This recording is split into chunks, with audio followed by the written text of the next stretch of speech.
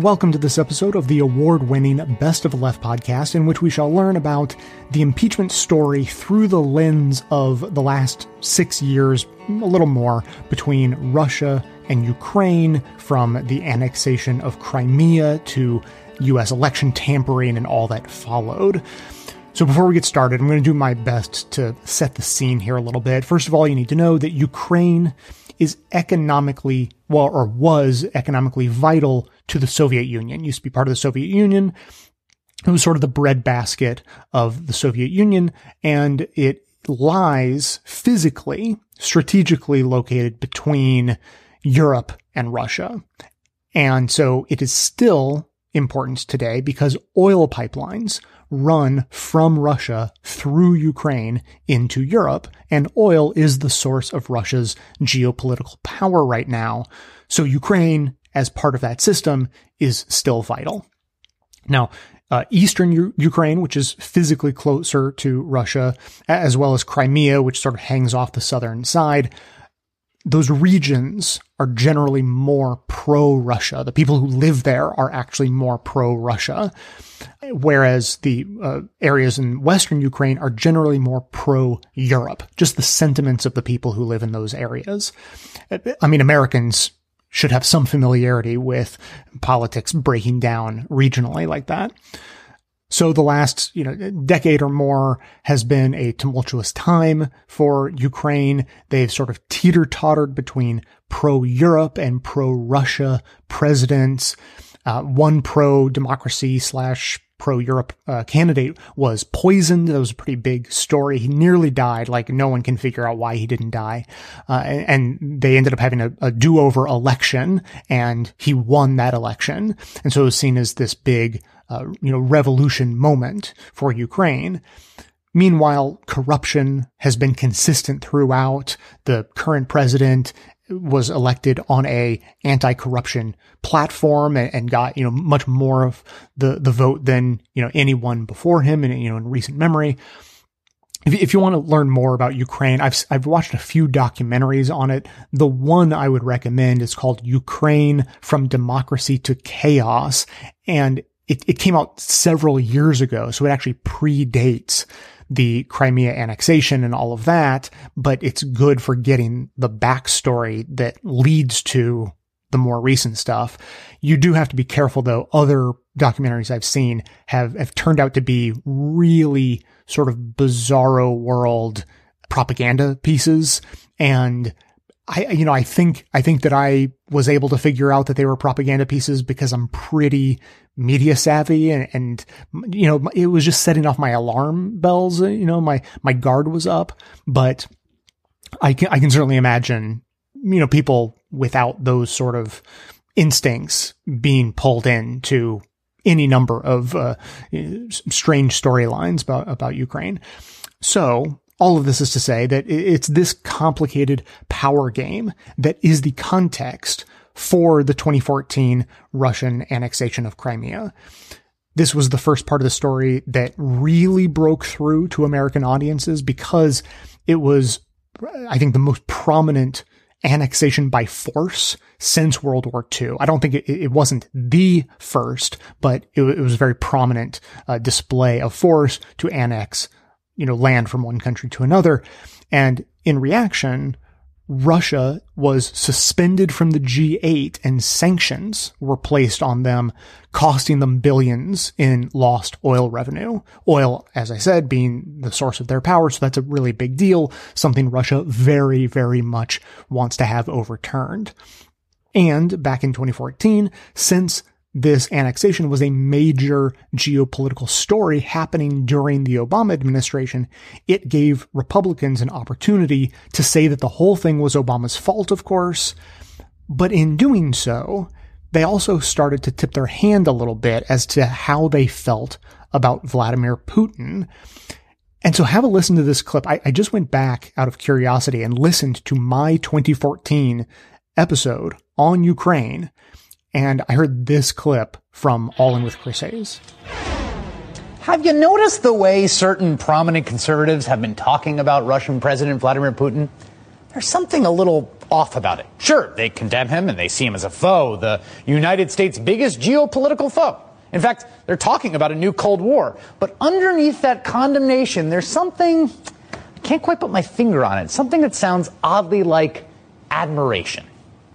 Putin decides what he wants to do, and he does it in half a day, right? He decided he had to go to their parliament. He went to their parliament. He got permission in 15 minutes. He makes a decision, and he executes it quickly. Then everybody reacts. That's what you call a leader. President Obama, you got to think about it. He's got to go over it again. He's got to talk to more people about it. We're going through the whole, Syria thing again, right?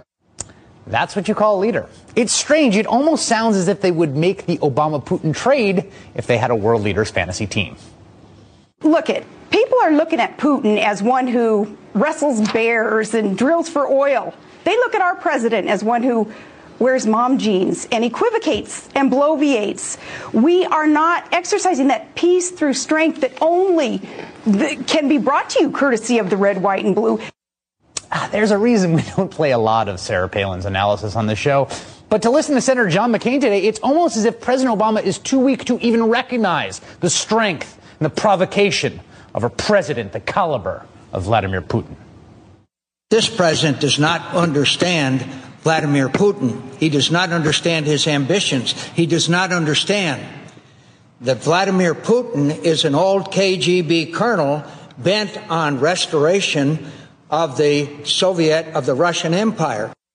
Now, the ideological lines here don't break down in any kind of clear way. I mean, there are people on both sides of the spectrum, liberal, conservative, reactionaries, and radicals, who've said everything from Putin is being unfairly vilified and misunderstood to Putin is a monster.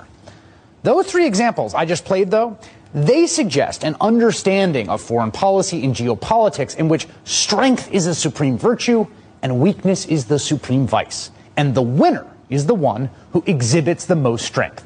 That framework is one Vladimir Putin seems to have, and it's a framework that too many prominent people on the right seem to share. So here we are 5 years later, and now we have that kind of authoritarian-minded president, but it came along with a very strong affinity for Russia itself, as we've witnessed. So in the last several years, GOP support for Ukraine against Russia hasn't waned. Supporting Ukraine has famously been one of the most bipartisan issues in Congress. But Trump, as always, is in a completely different camp, and he's subverting the old paradigms. Now, if you listen to Trump supporting far right-wing talk about the impeachment, as I have done a little bit, you will hear them argue that this whole story is just a policy disagreement. Supporting Ukraine was a bipartisan issue supported by both parties and all of the career diplomats, who they would refer to as the deep state. And now Trump has come in with different priorities, which, as president, it is his right to do. So he wants to be friendlier to Russia, obviously, and focus his antagonism on China, which the right sees as a greater threat to U.S. global dominance than Russia. So those policy differences may very well be true, but it's still a long way from it being a good reason to use the power the U.S. has over Ukraine during this very precarious time in their history to extort personal political favors, which is, of course, what happened. So now we're going to start with one more sort of overview in the wake of annexation of Crimea, and then go from there. Clips today come from Impeachment Explained, Rubicon, On the Media, The Washington Post, The Brian Lehrer Show, and the Daily DC Impeachment Watch.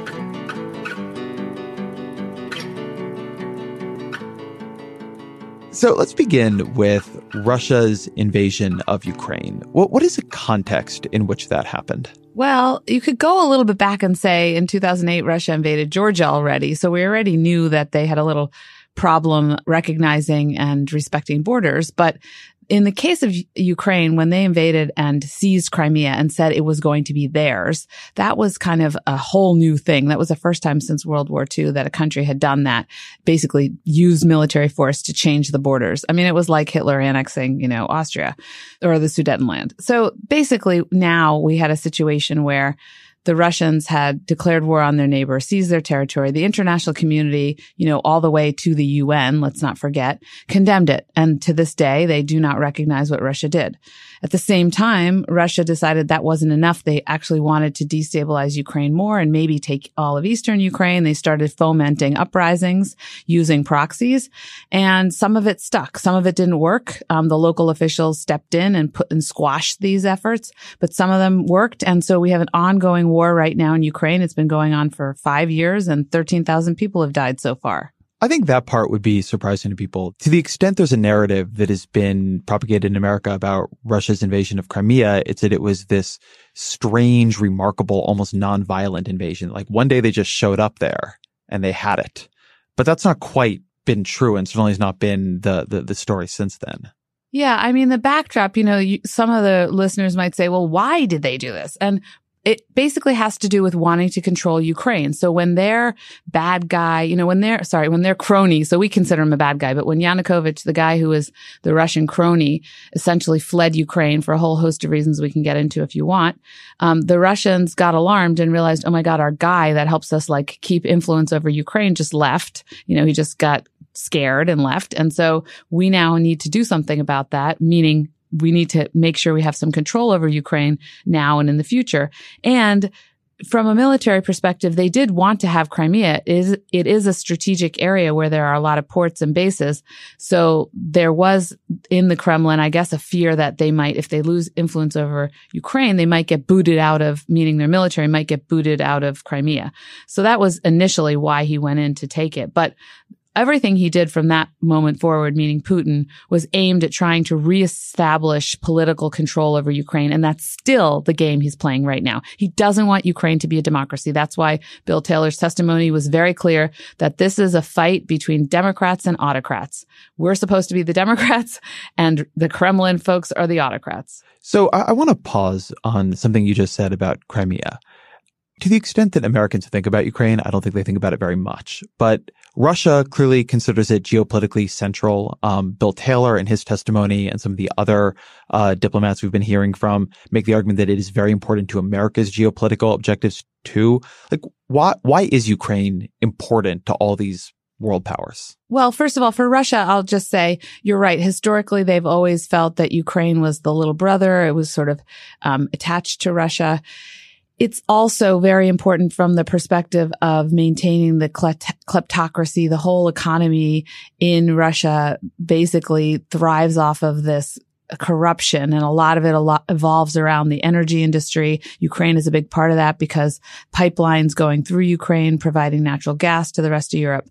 So part of it has to do with Russia wanting to maintain that kleptocratic control over Ukraine, and a little bit of the history, right? But on the Western side and on the side of the Ukrainian people now over time, increasingly, we support the right of the Ukrainian people to determine their association. Do they want to be closer to Russia or do they want to be closer to the West? And in 2014, the president of Ukraine was wavering. He was kind of playing a little game between us and Russia, taking some loans from Russia and then trying to get an association agreement with the European Union and hoping to get some kind of favorable economic benefits there. And he made the Ukrainian people, especially the youth, think maybe Ukraine was on the cusp of creating an association agreement with the European Union, which again is very much what the young Ukrainians wanted. They've looked at Poland next door, which used to be their poor brother, their poor neighbor, and Poland and the Poles are far richer than the Ukrainians today. I mean, that's the best way to get people worked up when they see their neighbor doing better. So that's part of it. And then, of course, we said, look, we're not going to interfere and help Russia. I mean, of course, we're going to help the Democrats who want to be democracies. We're going to help Ukraine with reform the corruption, which is at the base of the kleptocracy, and help them become more democratic. So you're serving in the Obama administration when Russia invades Crimea. What does the Obama administration do? Well, it did happen, as you said, very quickly. The Russian military had learned their lessons from that invasion I mentioned earlier in Georgia, because that wasn't flawless from a military perspective. So what we learned when we watched Crimea was, whoa, those guys actually put together a plan. They must have had this planned and they must have rehearsed before they actually executed it, because it happened so fast. So we didn't really have a chance to do anything like as it was happening, right? Once they were in Crimea and they had surrounded all the Ukrainian military facilities, as I wrote in an op-ed piece I had in the Washington Post recently, we realized there would be a bloodbath if the Ukrainian military there tried to fight the Russians to try to, keep Crimea for Ukraine. So we realized quickly that Crimea was probably, at least for the near term, gone. Again, the international community, the United States, continues to back Ukraine's legitimate, possession of Crimea. But for the time being, we realized, okay, we'd have to just kind of back away from Crimea politically. And then it was all about trying to help the Ukrainians fight the war that was started by the Russians in the eastern area in what's called the Donbas region. And so we provided military assistance, economic assistance. Diplomatically, we spoke out again, as I mentioned, clearly in favor of the Ukrainians. All of this was done to try to deter the Russians from trying to take any more territory from Ukraine. And then again, to help the Ukrainians get economically stronger so that they could also fight the Russians militarily, economically, and politically.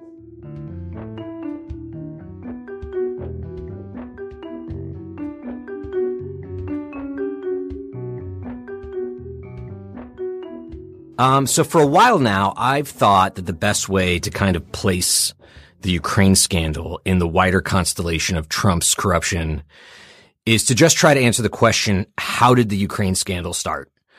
Because when I try to pinpoint an origin, I realize that the dots actually extend way into the past. And it didn't just begin at random in May of this year when Trump had a freak out about his standing in the election and having to run against Joe Biden. So how as you understand it, did the Ukraine scandals start? So I go back to this core question that critics have always asked about Donald Trump, which is this guy vulnerable to foreign manipulation? And people ask that question because of the wide array of properties that he owned around the world and the way that his business interests were tangled up in places where you had authoritarian governments who just weren't abiding by the same sorts of standards that we abided by.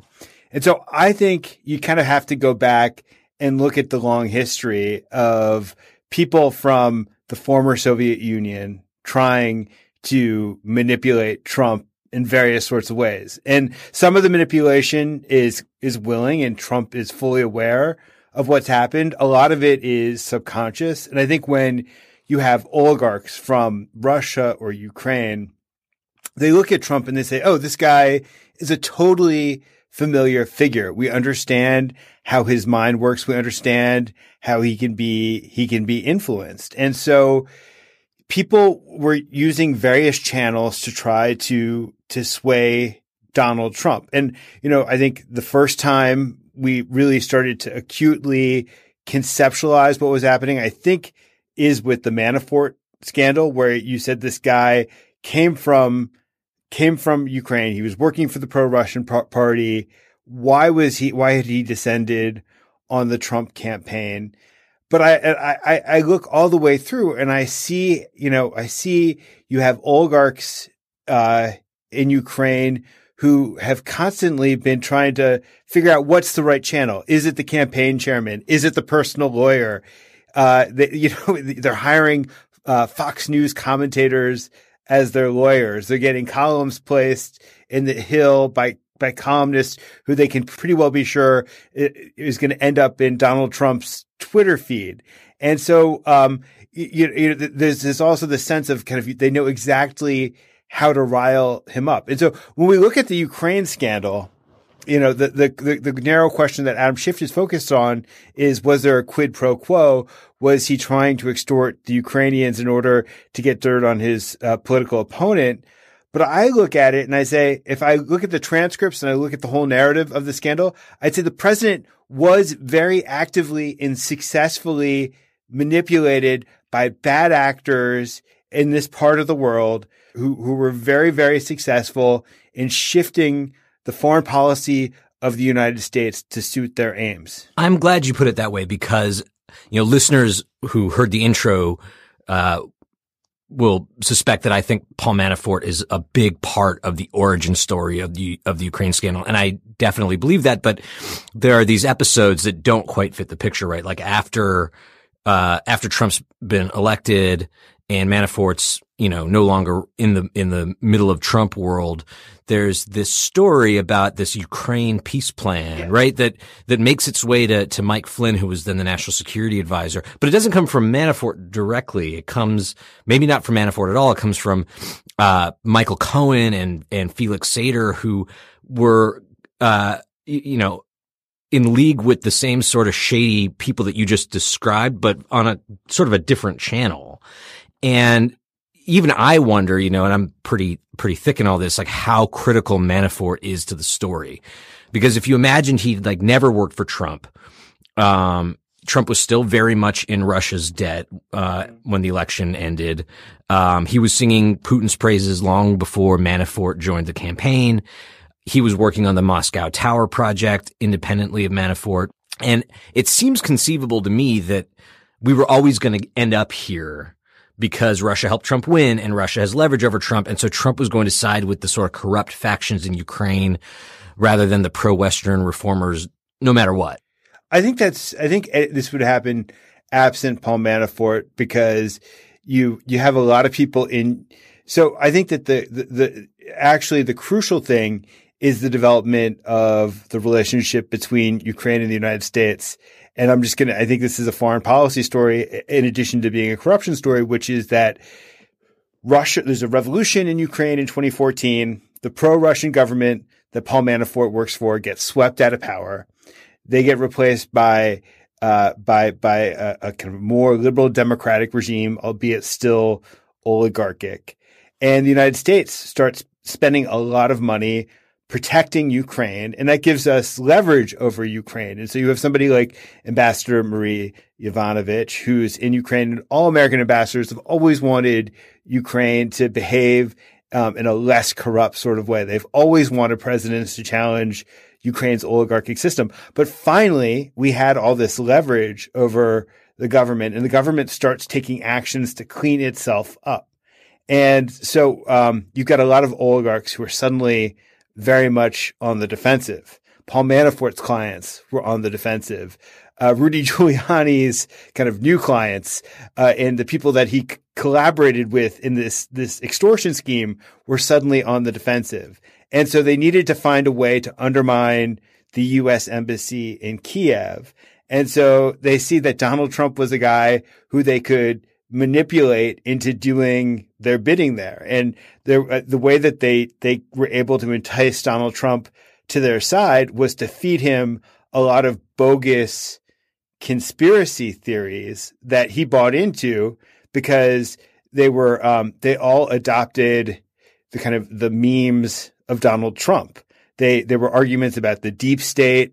There were arguments about how his opponents were manipulating things. There were arguments about how Ukraine was the one manipulating the election, not Russia. Mm-hmm. And so they knew how to goad him. They knew his psyche. And I think it's these guys the corrupt guys who were on the defensive saw in Donald Trump hope for salvation. You mentioned Marie Yovanovitch, and there was, a lot of the hearing with her. She kept dangling this question: why did they have to smear me? Why did they have to run the smear campaign? Why did Trump have to participate in it? That Adam Schiff did a decent job near the end of the hearing at kind of tying it all together. But, if you strip away the kind of conspiracy theories and the cloak and dagger nonsense, you have this story that these people that you're talking about in Ukraine were proposing a basic bargain. Like the worst people in Ukraine could keep looting their own country. Yes. With the blessing of the president. Yeah. And in exchange, they'd subvert the 2020 election for him, but also give his cronies business deals, right? And it's a little unclear to me how witting Trump was about that transactional situation that he was in when he was smearing Yovanovitch, when he was sort of trying to consummate the quid pro quo through the middle part of this year. So I hope you could speak to that. But I also wonder to what extent Russia was invested in the shakedown because of those deals that were sort of at stake, right? Like if the reformist faction in Ukraine gains and sustains power, it hurts Russians' financial interests because of the deals they lose or the looting they would no longer be able to do. Well, I think to step back and think about Russian interests this way, it's when Russia invades Ukraine, they gain a huge chunk of territory, but they also lose by occupying that part of Ukraine, they also lose a lot of their leverage over the Ukrainian system. I mean, for one, you had very pro-Russian parties that struggled after the invasion to make a case to the western part of Ukraine. And also, a lot of their voters were now in occupied territories where they weren't able to vote. And so they lost political power in Ukraine, and they've been kind of fighting for figuring out how to exercise control over the country when they didn't have a political faction that was sitting in the presidency or sitting near the center of power. And so I think a lot of what they've done is try to find ways to undermine Ukrainian democracy, to undermine pushes to make the country less corrupt. And so they had a strong interest in opposing in getting rid of Marie Yovanovitch as well, because they don't want the country to take the steps that she was pushing for. And a lot of what she was pushing for were actions that would damage a lot of key Kremlin allies within Ukraine. When she goes after a lot of these oligarchs, she's going after people who were handmaidens of the Kremlin to begin with. So I'd say let's never lose track of the underlying geopolitics of Ukraine, because that's there in this scandal as well. But how witting was Trump about that aspect of it? Because obviously he wanted help in the election, and he thinks about all of this stuff mainly in terms of his own self-interest. But there's a lot of money at stake too. There's money that So this is a great question, something that's intrigued me, which is, so you have Rudy Giuliani's guys going to Kiev, and Rudy Giuliani himself messing around in Ukraine for a long period of time. And you have Rick Perry's people in Ukraine messing around trying to get various energy deals. And who was ultimately trying to get rich off of those energy deals? Whose interests did those actually serve? I think Gordon Sondland talked about, and this comes up in the hearings and other places, this Ukrainian the Ukrainian state natural gas company, Naftogaz, was something that I think Sondland said was mentioned in almost every meeting with the president. And that was something that jumped out at me, because Naftogaz, while extremely important for Ukraine, and the energy politics of Ukraine are extremely important for Western Europe and for our sense of security for that part of the world. It's not really something that you would expect Donald Trump to be tracking or discussing. And at the core of what Giuliani's guys, one of the things that Giuliani's guys were doing when they were in Ukraine was trying to fire the reformist who had taken over the state natural gas company and turned it into a transparent, non-corrupt entity. They were trying to transform the supervisory board that was keeping that natural gas company non-corrupt. So why were Giuliani's men trying to destroy this incredible accomplishment of U.S. foreign policy? Because we were the ones who we pushed really hard to make Naftogaz non-corrupt. Why were they trying to undermine that? Who was trying to get rich off of that? And how much was Donald Trump aware of that? I have no idea.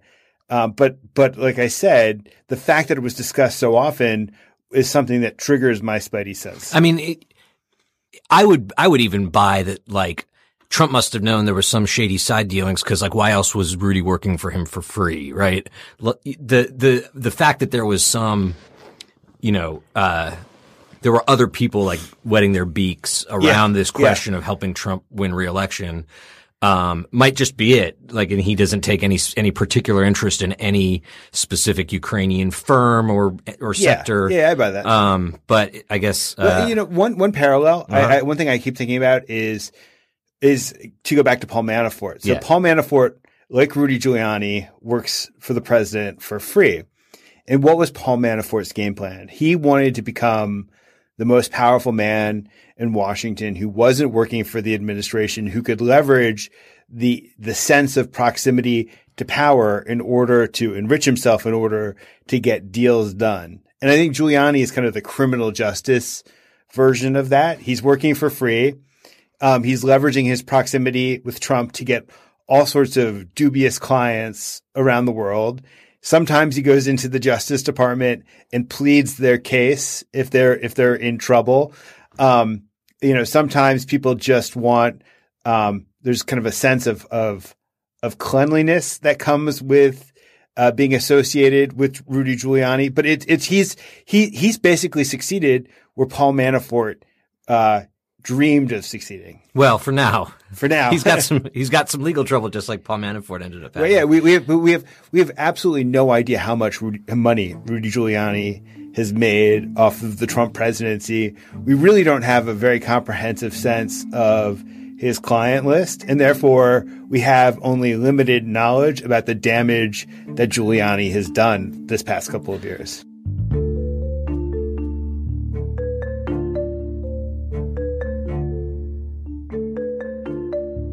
Today's episode is sponsored by Bombas, these super comfortable socks that won't surprise you to hear make a great gift.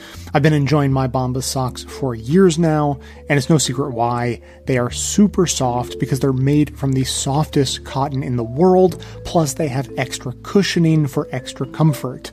Each sock is built with a special arch support system that feels like a nice hug for your foot, and they're smooth across the top, so no more annoying toe seams. But what really seals the deal is that Bombas has a philanthropic mission designed to fill a real need. The founders learned that socks are the #1 requested item at homeless shelters and founded Bombas to help. So for every pair they sell, they give a pair to someone in need. That's why Bombas is the gift that even the person who seems impossible to shop for will love. Go to bombas.com/left today to get 20% off your first purchase. That's bombas.com/left, bombas.com/left.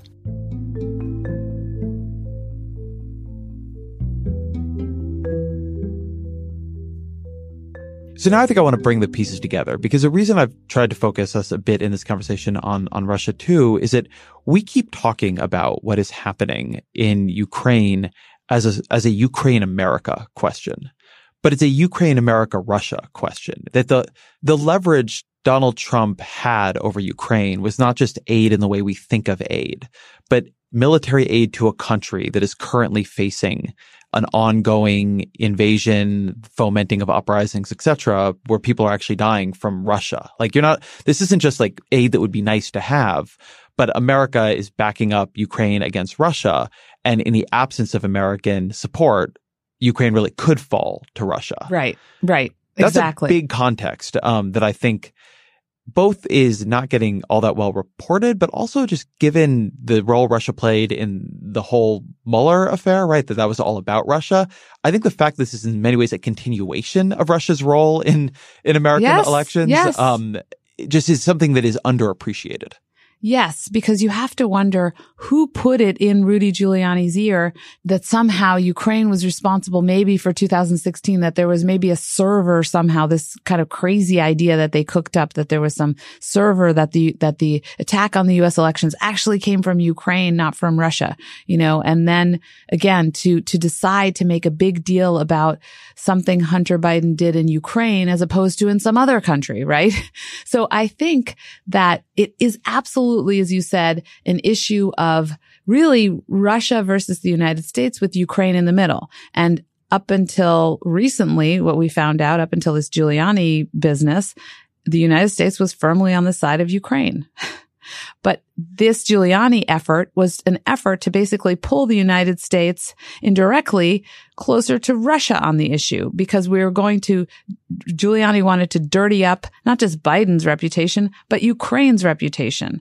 And that would leave the United States free to say, oh, the Ukrainians, they're dirty. They attacked us. Let's drop the sanctions on Russia. And bingo, that's exactly what Putin's been seeking from Trump all along. But this is the very strange thing about the story. And I'm sorry for people who, after the Mueller report, wanted an end to Russia machinations discussions. But this is a weird enough story that I think it's worth at least considering that there are weird things going on in it. If you read the testimony from Bill Taylor, hear the reporting on Fiona Hill, just listen to what anybody in the U.S. national security and state establishments were saying. Their whole interest in this was that they believed it was an important part of U.S. foreign policy to back up Ukraine. And it seems that the central thing that happened here, even if you just take the conspiracy theories outside of it, is that Donald Trump did not think it was an important American interest that the U.S. back up Ukraine against Russia. Donald Trump didn't care about backing up Ukraine against Russia. And so military aid to Ukraine was a chip that he was happy to use against Ukraine and to some degree against his own administration as a way to enlist career civil servants in his scheme here. But again, because he didn't care about this thing that for any other U.S. president of any party, I think would have been thought of as an important foreign policy objective, that we don't just let Russia take over Ukraine. Yeah. And the reason we don't do it, Ezra, is because you have to have a basic understanding of international dynamics, a little bit of knowledge about history, certainly World War I to World War II and beyond, right? Because if we were to say, just let them have Ukraine, right? And some people have argued that. Henry Kissinger has said, make Ukraine a buffer zone, make it neutral, no NATO, no nothing, Then we will have said, maybe boundaries don't really matter. Do you know who would be next to take a chunk just of Ukraine alone? Would be Viktor Orban, the Hungarian prime minister, who, as you know, lately has been in the media because he's apparently told President Trump that Ukraine stinks, for lack of a more succinct way of putting it. He's trying to dirty up Ukraine too, because he's got a Hungarian minority in Western Ukraine, and the nationalism issue, this issue of the Hungarian minorities who live in countries bordering Hungary, it's essentially territory they lost in World War I, is one that he uses to drum up followers inside Hungary. It's very dangerous to change borders because guess what happens? War. We don't really need a third world war. I was going to say a second World War too.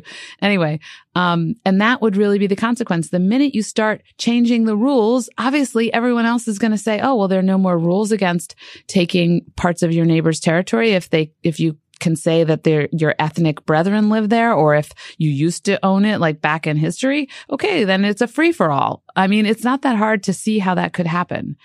And many people are old enough to remember when that happened. Even Donald Trump should have some memory, at least through his father and his grandfather. So it's ridiculous how reckless the president is in this renegade operation that he unleashed with Giuliani. Well, reckless is one word for it. It's hard for me to even know what the right adjective would be to try to get at the motivation here.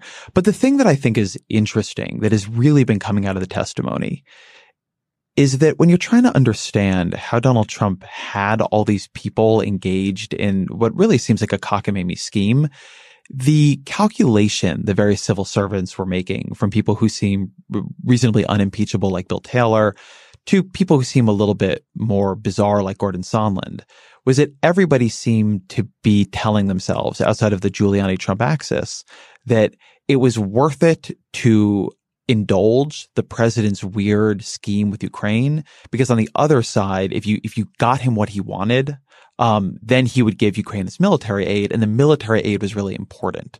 And so the leveraging of an important U.S. foreign policy objective as a way to force the bureaucracy to enter into a corrupt scheme for President Trump's reelection, that's a very big part of this, and kind of separate even from the scheme itself. I think a very dangerous way to know that the president is treating American policy objectives.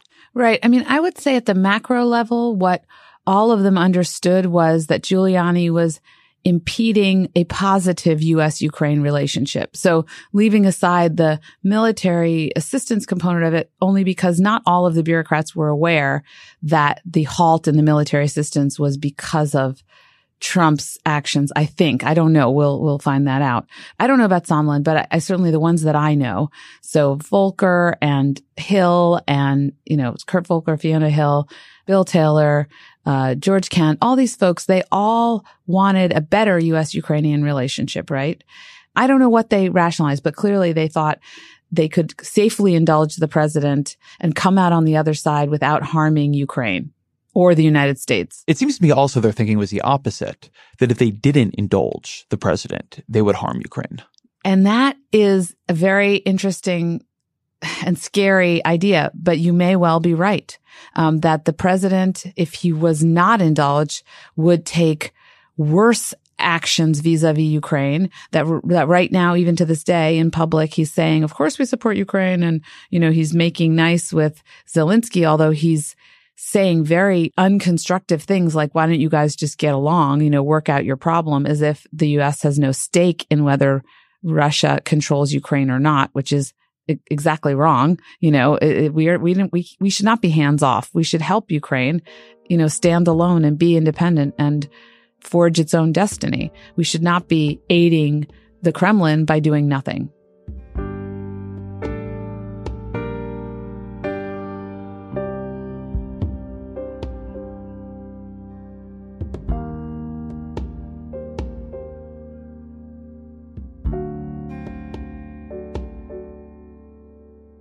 This week on Capitol Hill, another batch of Trump administration witnesses corroborating the president's walk across what might possibly, finally, be a bridge too far. The ambassador to the European Union, Gordon Sondland, now tells lawmakers that the Trump administration held up military aid as it pushed Ukraine's government to investigate Democrats, including the Biden family. Meanwhile, Trump allies continue to make the congressional inquiry not about Trump's abuse of power, but about supposed corruption by Democratic presidential candidate Joe Biden and his son Hunter.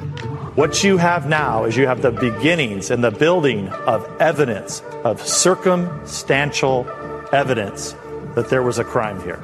So if we want to investigate Rudy Giuliani's financial dealings, by all means do it. But at the same time, you should, if you want to be fair, investigate Hunter Biden's economic dealings in the Ukraine as well.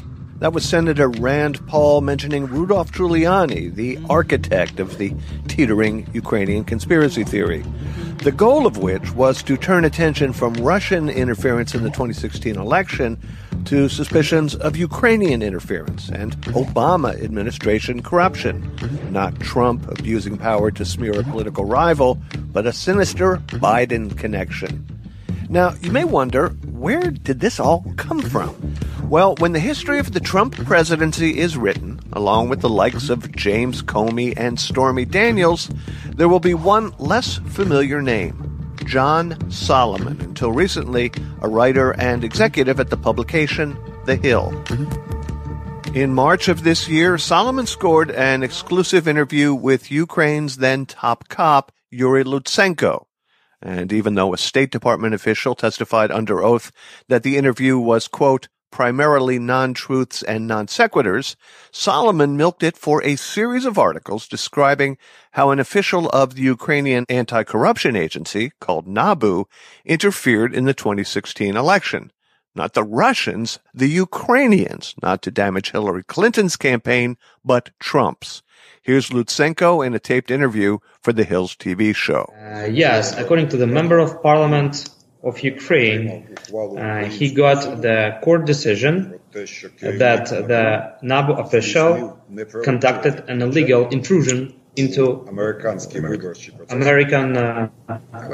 election campaign. Beyond that convenient counter-narrative to the then still going on investigation into Russian election interference, Lutsenko also accused then U.S. Ambassador Marie Yovanovitch of providing the Ukrainian prosecutor with a do not prosecute list. And my response was that it is inadmissible. Nobody in this country Neither our president, nor our parliament, nor ambassador could stop me from prosecuting whether there is a crime. And then came what Solomon called, quote, Joe Biden's 2020 Ukrainian nightmare, a right-wing blockbuster. Creepy, crazy Uncle Joe. Now, while his creepy behavior is grabbing most of the headlines, a possible international corruption scandal is brewing under the surface. Weeks before the Biden presidential campaign officially launched, the anti-Biden conspiracy was underway. There was just one problem. It wasn't true. Yes, that is a problem because Lutsenko, a few weeks later, says that the things he told John Solomon didn't happen that way. Paul Farhi is a media reporter at the Washington Post. It turns out that Ambassador Marie Yovanovitch never handed over any list. And after telling Solomon that he would investigate, the company that Hunter Biden sat on the board of said later on that there really wasn't any evidence to investigate and that he dropped this whole notion. Once the story broke, Giuliani started peddling it everywhere until it eventually got traction. Documents include a package of disinformation and debunked conspiracy theories. According to a source, Giuliani gave the documents to the White House, and they were passed on to Secretary of State Mike Pompeo. Not just Giuliani, but the President of the United States. It sounds like big stuff. It sounds like very interesting with Ukraine. His son, Sean Hannity. All right, here with the full report. The Hill's John Solomon, also former U.S. Attorney So this creates a whole feedback loop, which we are still seeing to this day. Now, that sounds awfully familiar. Back in the run-up to the Iraq War, you'll recall Dick Cheney saying this. There's a story in the New York Times this morning. It's now public that, in fact, he has been seeking to acquire, and we have been able to intercept and prevent him from acquiring, the kinds of tubes that are necessary to build a centrifuge. And the centrifuge is required to take low-grade uranium and enhance it into highly enriched uranium. But the source of the information was administration ally Ahmed Chalabi, whose supposed aluminum tube smoking gun had already been deemed false within the CIA. So the administration and Chalabi essentially laundered the lie through the New York Times. Is that same laundering process what's happening here? Well, in some sense, yes. And what you're pointing to is how reporters, journalists become captive of their sources and can further the narrative of their sources. Now, reporting is about getting a variety of opinions. It's not about getting one opinion. You go down a dangerous road when you rely on just partisans or just a single source to tell a rather important story. And it seems that this is the case with John Solomon's reporting in The Hill, that Rudy Giuliani, Lev Parnas, and some Ukrainians who were their allies were the source of his stories.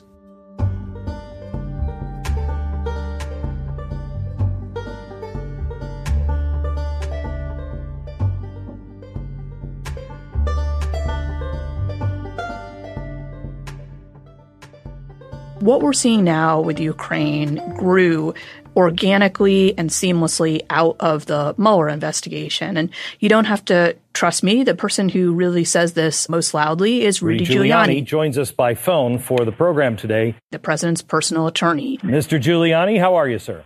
I'm really good, Glenn. How are you? I'm good. Who has spent quite a lot of his very frequent media appearances talking about how he started working on Ukraine because he saw it as a way to defend President Trump against the Mueller investigation.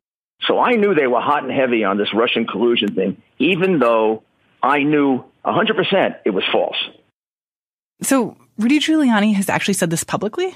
Yeah, repeatedly. He talks all about how he started meeting with these prosecutors, not to try to help President Trump's 2020 reelection effort, which gets a lot of discussion these days, but as a defense attorney trying to defend Trump against Mueller.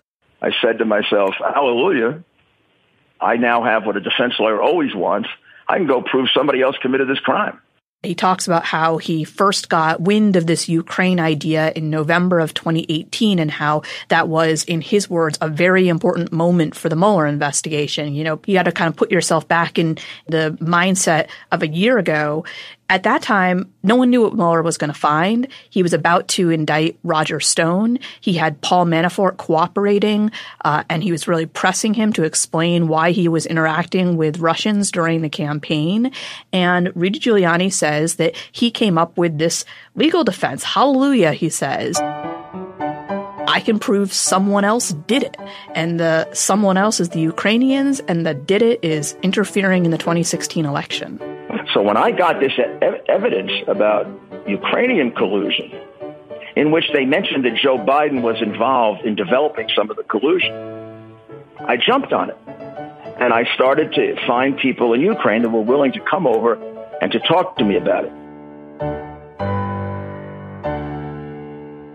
How, in the middle of the Russia investigation, did Giuliani come up with this idea specifically about Ukraine, that it wasn't Russia that was interfering in the election, that it was actually Ukrainians? Well, Giuliani has said that he was approached by an investigator in November 2018 who proposed this idea that it all was coming out of Ukraine, that people in Ukraine were trying to set up Paul Manafort in 2016 when they started talking about what he'd been doing as a political consultant in that country. And that's why Paul Manafort ultimately was fired from the Trump campaign. And then there are these sort of offshoots, including this theory that President Trump actually said on the telephone to the Ukrainian president in July about CrowdStrike, the company that was hired by the Democratic National Committee to look into the hack, which was the first company that said that they believed that Russian operatives were behind it. The CrowdStrike thing, we hear it coming up over and over again during impeachment hearings. We've heard the president talk about it. And honestly, I still remain confused as to what the CrowdStrike conspiracy theory is all about. Well, it's really confusing because it's so not based in fact. It's very interesting. They have the server, right, from the DNC, Democratic National Committee. Who has the server? Now, the FBI went in and they told him, get out of here. You're not kidding. We're not giving it to you. They gave the server to CrowdStrike or whatever it's called, which is a company owned by a very wealthy Ukrainian. So let me first tell you, like, what CrowdStrike actually is. It's an American company. It was founded by a guy who was born in Russia and another guy who was born in the U.S. And it was hired by the Democratic National Committee in the spring of 2016 when they suspected that their servers had been hacked to look into what had gone on. So it's kind of like a cybersecurity firm. It's a cybersecurity firm, exactly. And it was the first company that, based on its forensic analysis, came out with the finding that they believed that the DNC had been hacked by Russian operatives. Their work has been fully reviewed by the U.S. government. That is also the finding of the U.S. government. The Democratic Party servers were hacked by Russian operatives. There are 12 Russian military intelligence officers who have been indicted for actually participating in that hack. That's what our government has said happened.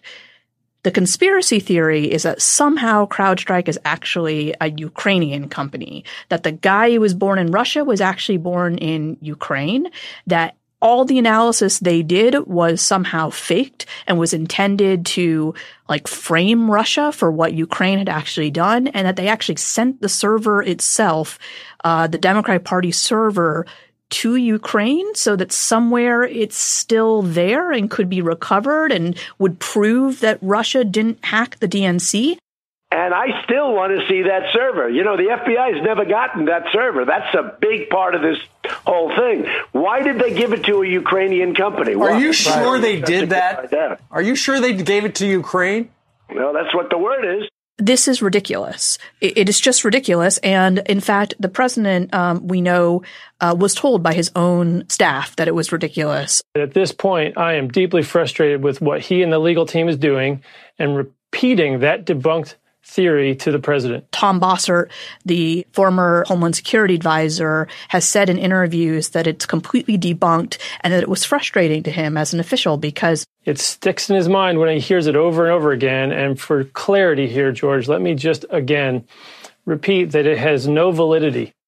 And that in the heat of the Russia investigation, Rudy Giuliani turns to this and he's like, aha, this is the thing that we should be paying attention to. This and other variations of the sort of theory that Ukraine in some way interfered, that they tried to take down Paul Manafort to hurt Donald Trump, that people in the Ukrainian embassy in Washington fed information about Paul Manafort to the DNC. There's various versions of this, but when you get to the heart of it, it always comes down to sort of a defense through distraction. The idea is that, you think that Russia interfered to help Trump.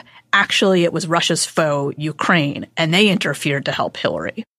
And through this process, this is how Giuliani comes to believe that it's not just the CrowdStrike conspiracy theory that is worth being looked at more, but also general corruption in Ukraine and Joe Biden and Joe Biden's son and his involvement in a Ukrainian energy company. Yeah, exactly. Because, there's general dirtiness there, and the dirtiness involves Ukraine and it involves Democrats, and that's what we should really be talking about. And if the Democrats weren't obsessed with trying to take down Trump through Russia, that is what we would be talking about.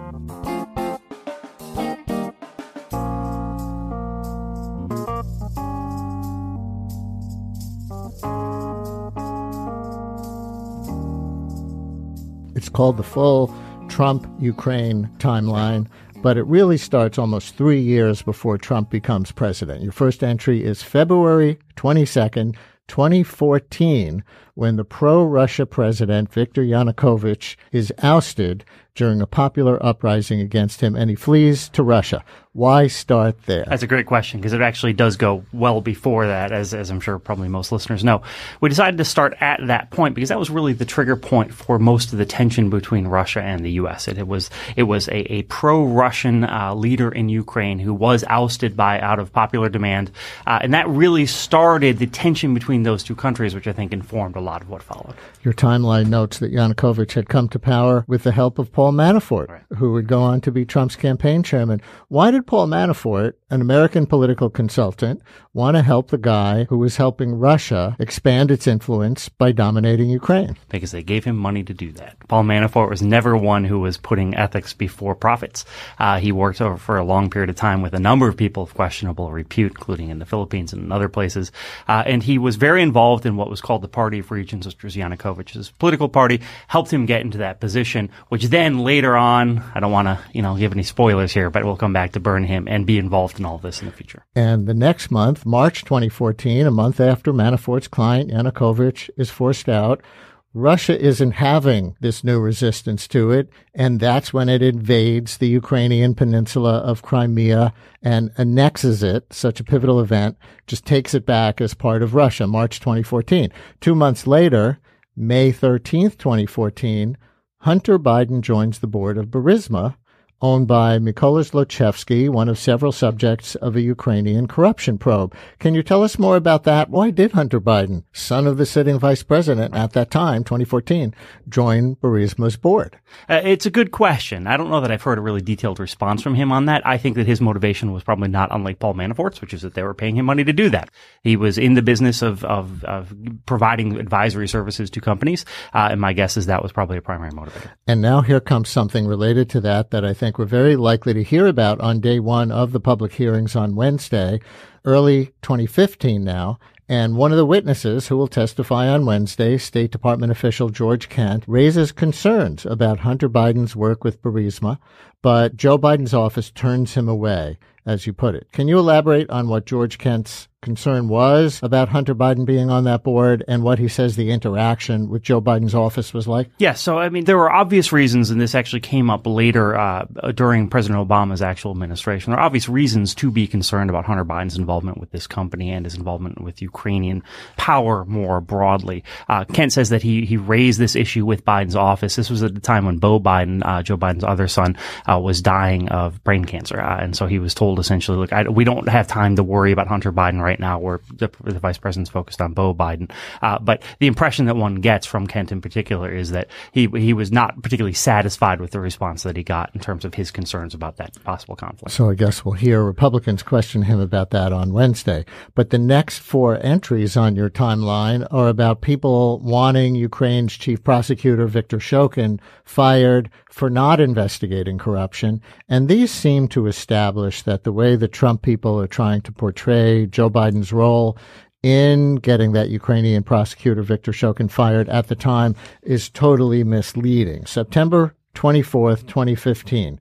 Jeffrey Pyatt, then U.S. ambassador to Ukraine, blasts Shokin in a speech in Odessa, Ukraine. He points to a glaring problem that threatens the good work regional leaders are doing, the failure of the institution of the Prosecutor General of Ukraine to successfully fight internal corruption. Then, October 8th, Assistant U.S. Secretary of State Victoria Nuland testifies to the Senate that Shokin's office has to be reinvented as an institution that serves the citizens of Ukraine rather than ripping them off. That's a quote. Then December 8th, 2015, in Kiev, Biden tells Ukrainian leaders to fire Shokin or lose more than $1 billion in loan guarantees. That's what the Republicans are calling Biden's quid pro quo. But for context, as you point out, Biden joins many Western leaders in urging Shokin's ouster. And as a further example of that, a few months later, February 10th, 2016, the International Monetary Fund threatens to halt a bailout program for Ukraine unless the country addresses its issues, which includes firing Viktor Shokin. Right. So the point there, very important point, is there's overwhelming evidence that Viktor Shokin was not fired as a way to ease up on Hunter Biden. The whole Western world wanted him fired because he wasn't investigating corruption in Ukraine. Yeah, that's exactly right. I mean, the idea from Republicans is that Shokin was going hard against Burisma and therefore Joe Biden wanted to crack down on him. And it's, in fact, the opposite is the case, is that Shokin wasn't cracking down on corruption, that Burisma, there's not evidence, beyond from Shokin himself, who obviously is not a reliable narrator here. There's not evidence that Burisma was actually under investigation at the time that that Shokin was fired. Shokin was essentially, according to all of these various people, falling down on the job and not actually tackling this systemic problem that had Americans concerned. Americans were concerned at that time legitimately about how much do we support Ukraine when Ukraine is a corrupt political institution.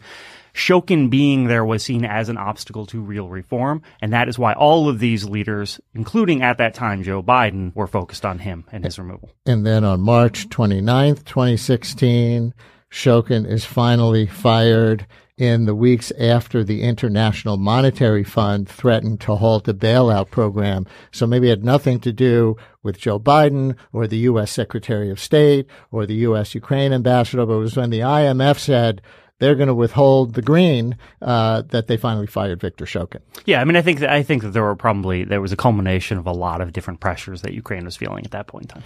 January 12th, 2017, Trump is already elected. It's 8 days before he's sworn in, and Ukraine closes its investigation of Burisma, though the new chief prosecutor, Lutsenko, says one sale of an oil storage terminal will still be investigated. Do you know basically what they found ultimately in the investigation of Burisma corruption?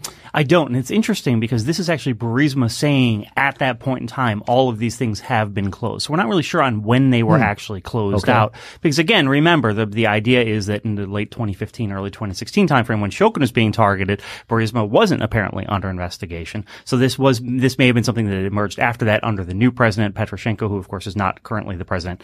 So it's not really clear what actually happened with the Burisma thing. That's part of one of the mysteries here. And part of that too stems from the fact that Ukraine's politics are a little murky. And that date is interesting in part, as I think you were suggesting in that answer. The investigation of Burisma was not closed when Joe Biden was president, suggesting some kind of pressure to save Hunter Biden from anything that they may have acted on, only after Biden was leaving. Right.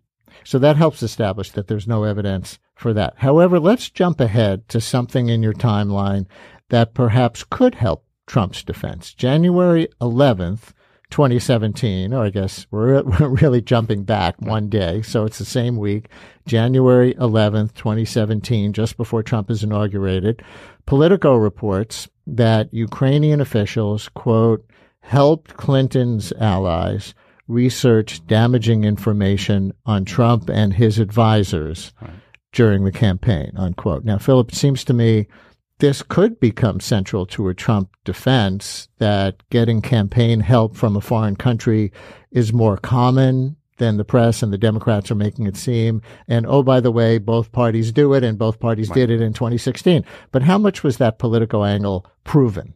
Right. No, it's a great point. And I think it's important to remember, January 2017, the media was obsessed over what we were just then learning about Russia's role interfering in the 2016 election, 2 months prior the election actually occurred. So we were just starting to learn that the CIA and the FBI were concerned about what Russia had done.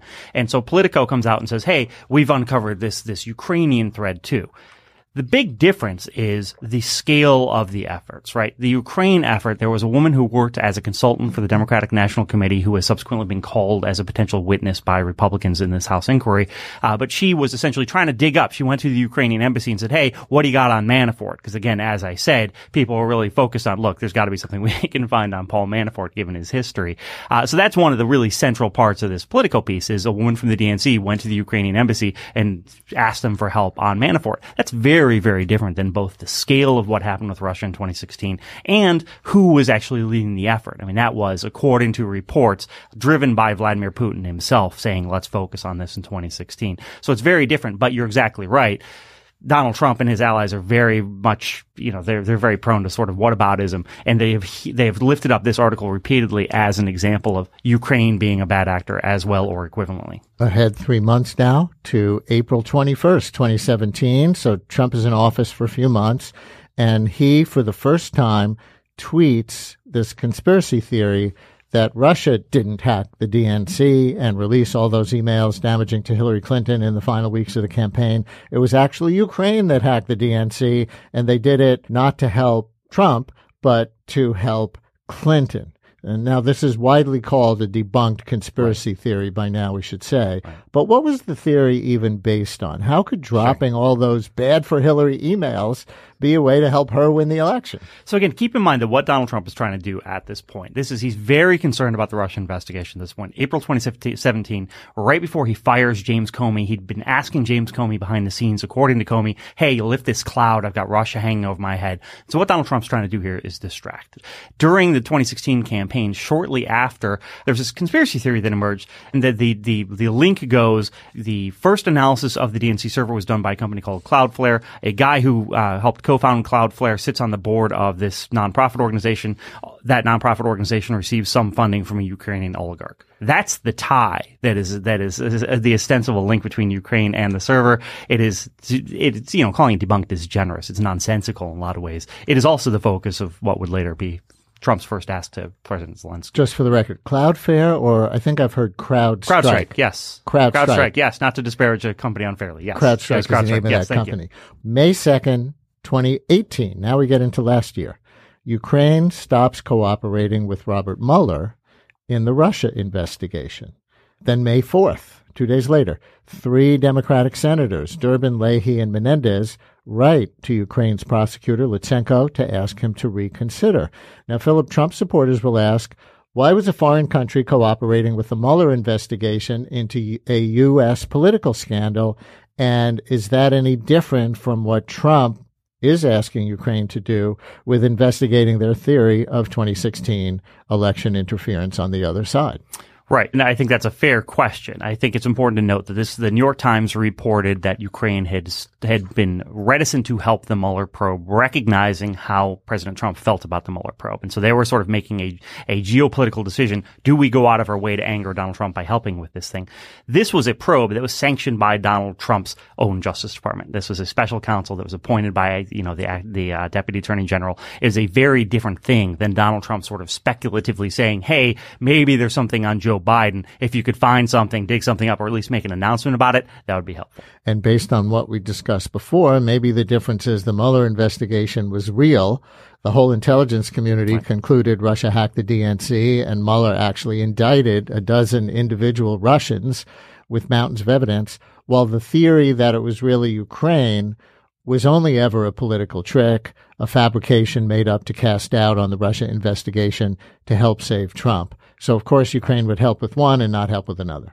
Yeah. I mean, I think part of what we're seeing in the most recent testimony is Ukraine found itself in the same geopolitical bind once Trump started making those asks. But it certainly was rational for Ukraine to have a response of, okay, this is a legitimate investigation versus this is something that is the will of the president.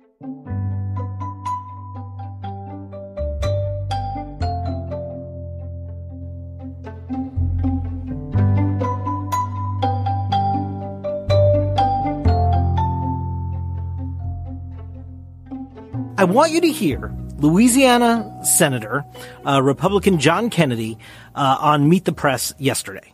I think both Russia and Ukraine meddled in the 2016 election. I think it's been well documented in the Financial Times, in Politico, in The Economist, in the Washington Examiner, even on CBS, that the Prime Minister of Ukraine, the Interior Minister, the Ukrainian ambassador to the United States, the head of the Ukrainian anti-corruption league, all meddled in the election on social media and otherwise. They worked with a DNC operative. Shane, what is this? Seriously, explain this to us. Yeah, we should start by saying almost everything Senator Kennedy said is not true. And what this comes from is this persistent belief, as you put it, David, that Ukraine somehow, in coordination with Democrats, engaged in interference in the election that is analogous to what Russia did, which, of course, all 17 U.S. intelligence agencies say was a coordinated effort directed by the president of Russia.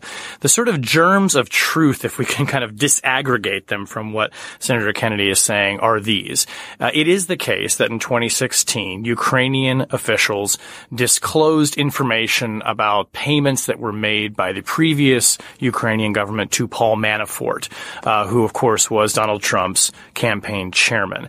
There are those who allege, and there was a court finding in Ukraine, that amounted to election interference because it was releasing information that was not supposed to be made public under Ukrainian law that had the effect of damaging Trump's campaign.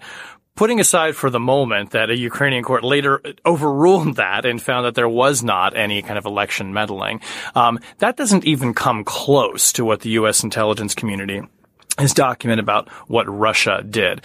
Senator Kennedy cited a lot of articles. I'm not familiar with an article that appeared in the Financial Times. I don't know about these other ones. There has been reporting in Politico that speaks to this idea that the Ukrainian embassy and officials there in Washington were working with a freelance researcher for the DNC and feeding this person information about Paul Manafort that also then found its way to journalists. There are a lot of credibility problems with one of the key sources for that article.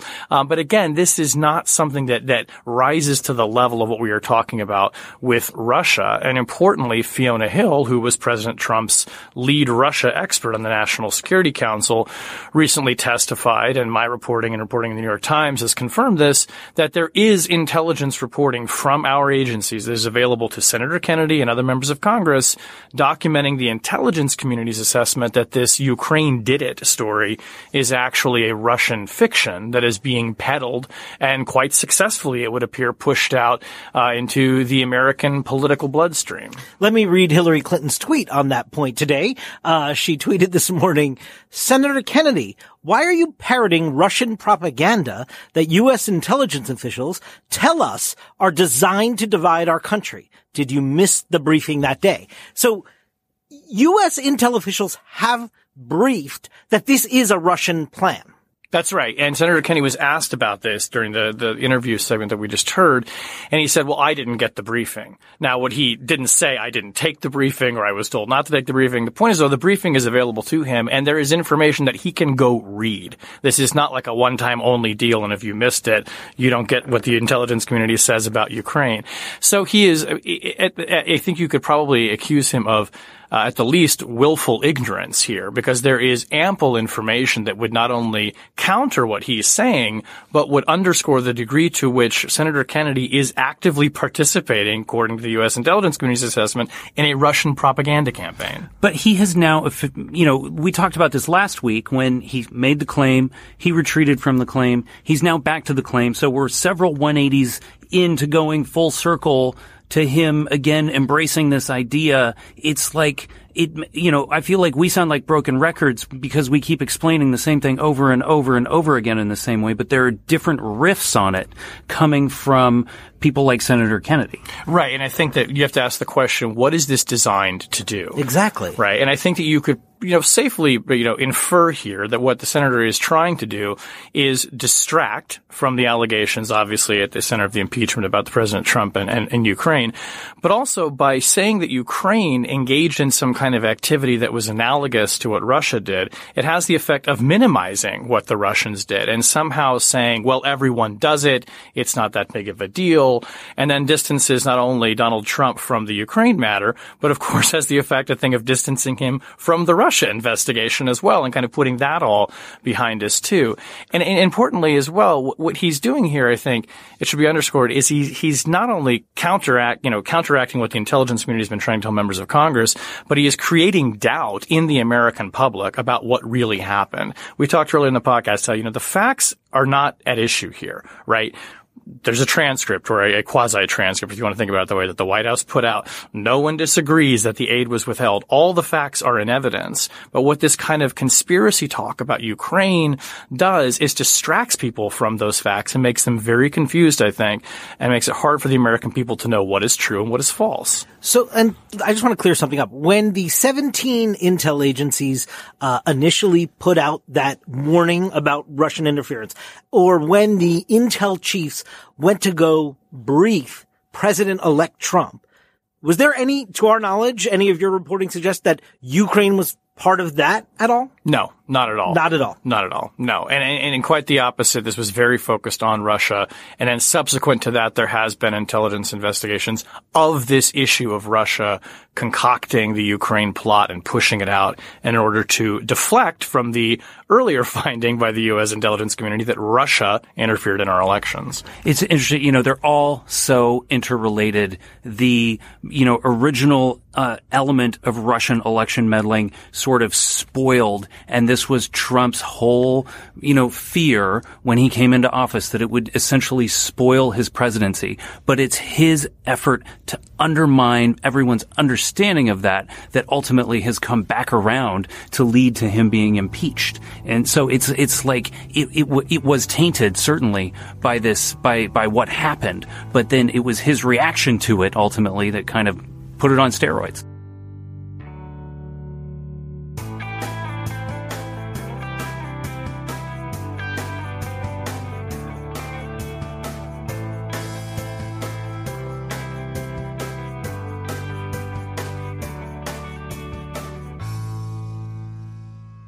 We've just heard clips today, starting with Impeachment Explained, speaking with Evelyn Farkas in two parts about the geopolitical history of Ukraine since 2014.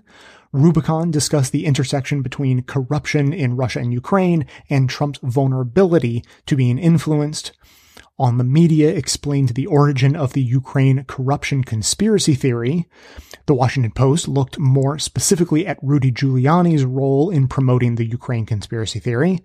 The Brian Lehrer Show went through a long and detailed timeline of the Trump-Ukraine scandal. And finally, we just heard the Daily DC Impeachment Watch discuss how Republicans are continuing to propagate the conspiracy theory purposefully designed to divide the country. Now, one last cap to this whole story. The Justice Department Inspector General's report on the origins and management of the Trump-Russia investigation was just released, and Bill Barr wasted no time outright falsifying the conclusions. So here's one quick bonus clip from the Daily DC Impeachment Watch on that topic. FBI Director Wray sat down with ABC News' Pierre Thomas, and this was an interview after the Inspector General's report came out of the Department of Justice that basically blew apart, 2.5 years worth of Donald Trump telling us everything about the Russia investigation was a hoax and it was completely flawed. This IG report basically said that while there may have been some problems about FISA applications, there was no politics at play, and it was not at all inappropriate. It was totally appropriate for the FBI to begin the investigation into potential Russian interference and in aiding the Trump campaign and trying to harm Hillary Clinton's chances. I'm going to put Attorney General Barr aside, who's completely Donald Trump henchman in this for just a moment. The FBI director, Chris Wray, who now may be in very hot water with the president, I want you to hear what he said specifically about the issue of Ukraine interference in 2016, which is something that the president and his allies still try to sell every day. Here he is.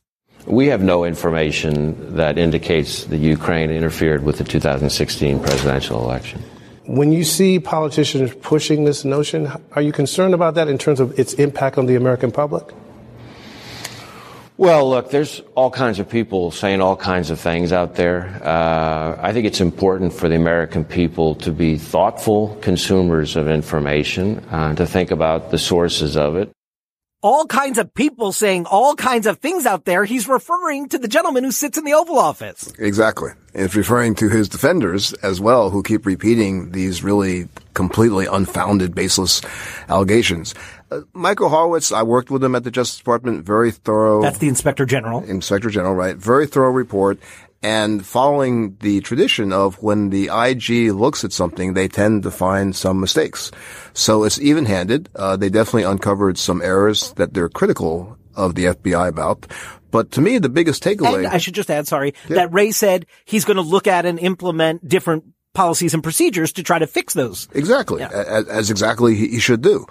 The biggest takeaway to me is this really should be the final nail in the coffin as to these ridiculous theories that have no basis in fact whatsoever. The idea that it was the Ukraine was the idea that, something else that people come up with. Here is an actual report that was done with a very, very thorough investigation, and it should put that to rest. So are you saying that the Barr-ordered Durham report to come should not be considered at all, that that's a invalid investigation of sorts? I think before Durham's statement about his report, which was really, as a former federal prosecutor, it's very odd that he would make this statement.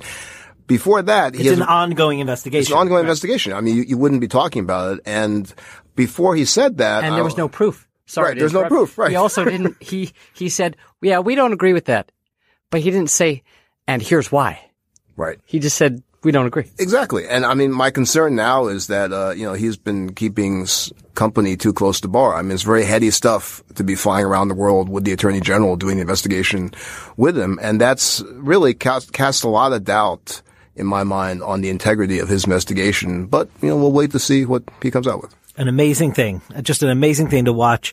The Attorney General, the President, take an independent Inspector General report and just completely deny the reality of what was presented. So I don't think it's the final nail in the coffin as you suggested. Now that'll wrap up this angle of the impeachment story for now. Next week is the final week of programming for the show for the rest of the year, and we're going to be diving into other angles of impeachment. So for now, let me just remind you that we are facing a fiscal cliff at the end of the year. We've been running a membership drive on Patreon, trying to get enough people to pledge as little as a couple of bucks a month to soften the blow of that fiscal cliff when we ultimately decide to not go to the dark side and start tracking your every movement and internet history and habit to better advertise to you. When we don't do that, we will be losing some advertising dollars.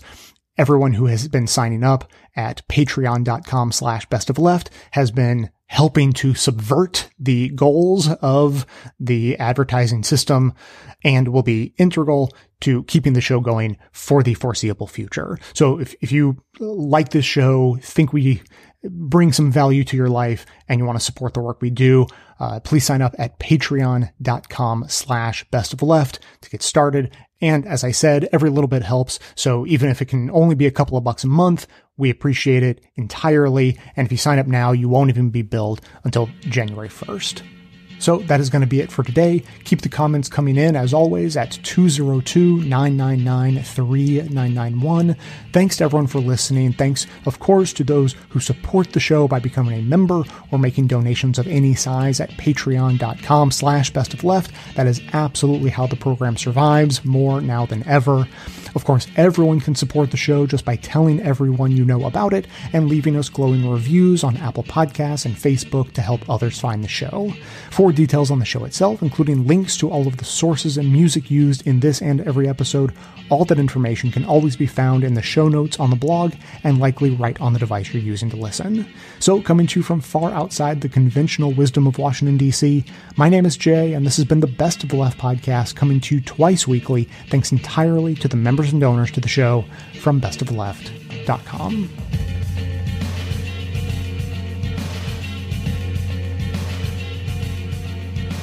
And now for everyone's favorite, a little bit of news by Limerick. And here is just a nice capper to the story we just heard about Bill Barr and the IG report.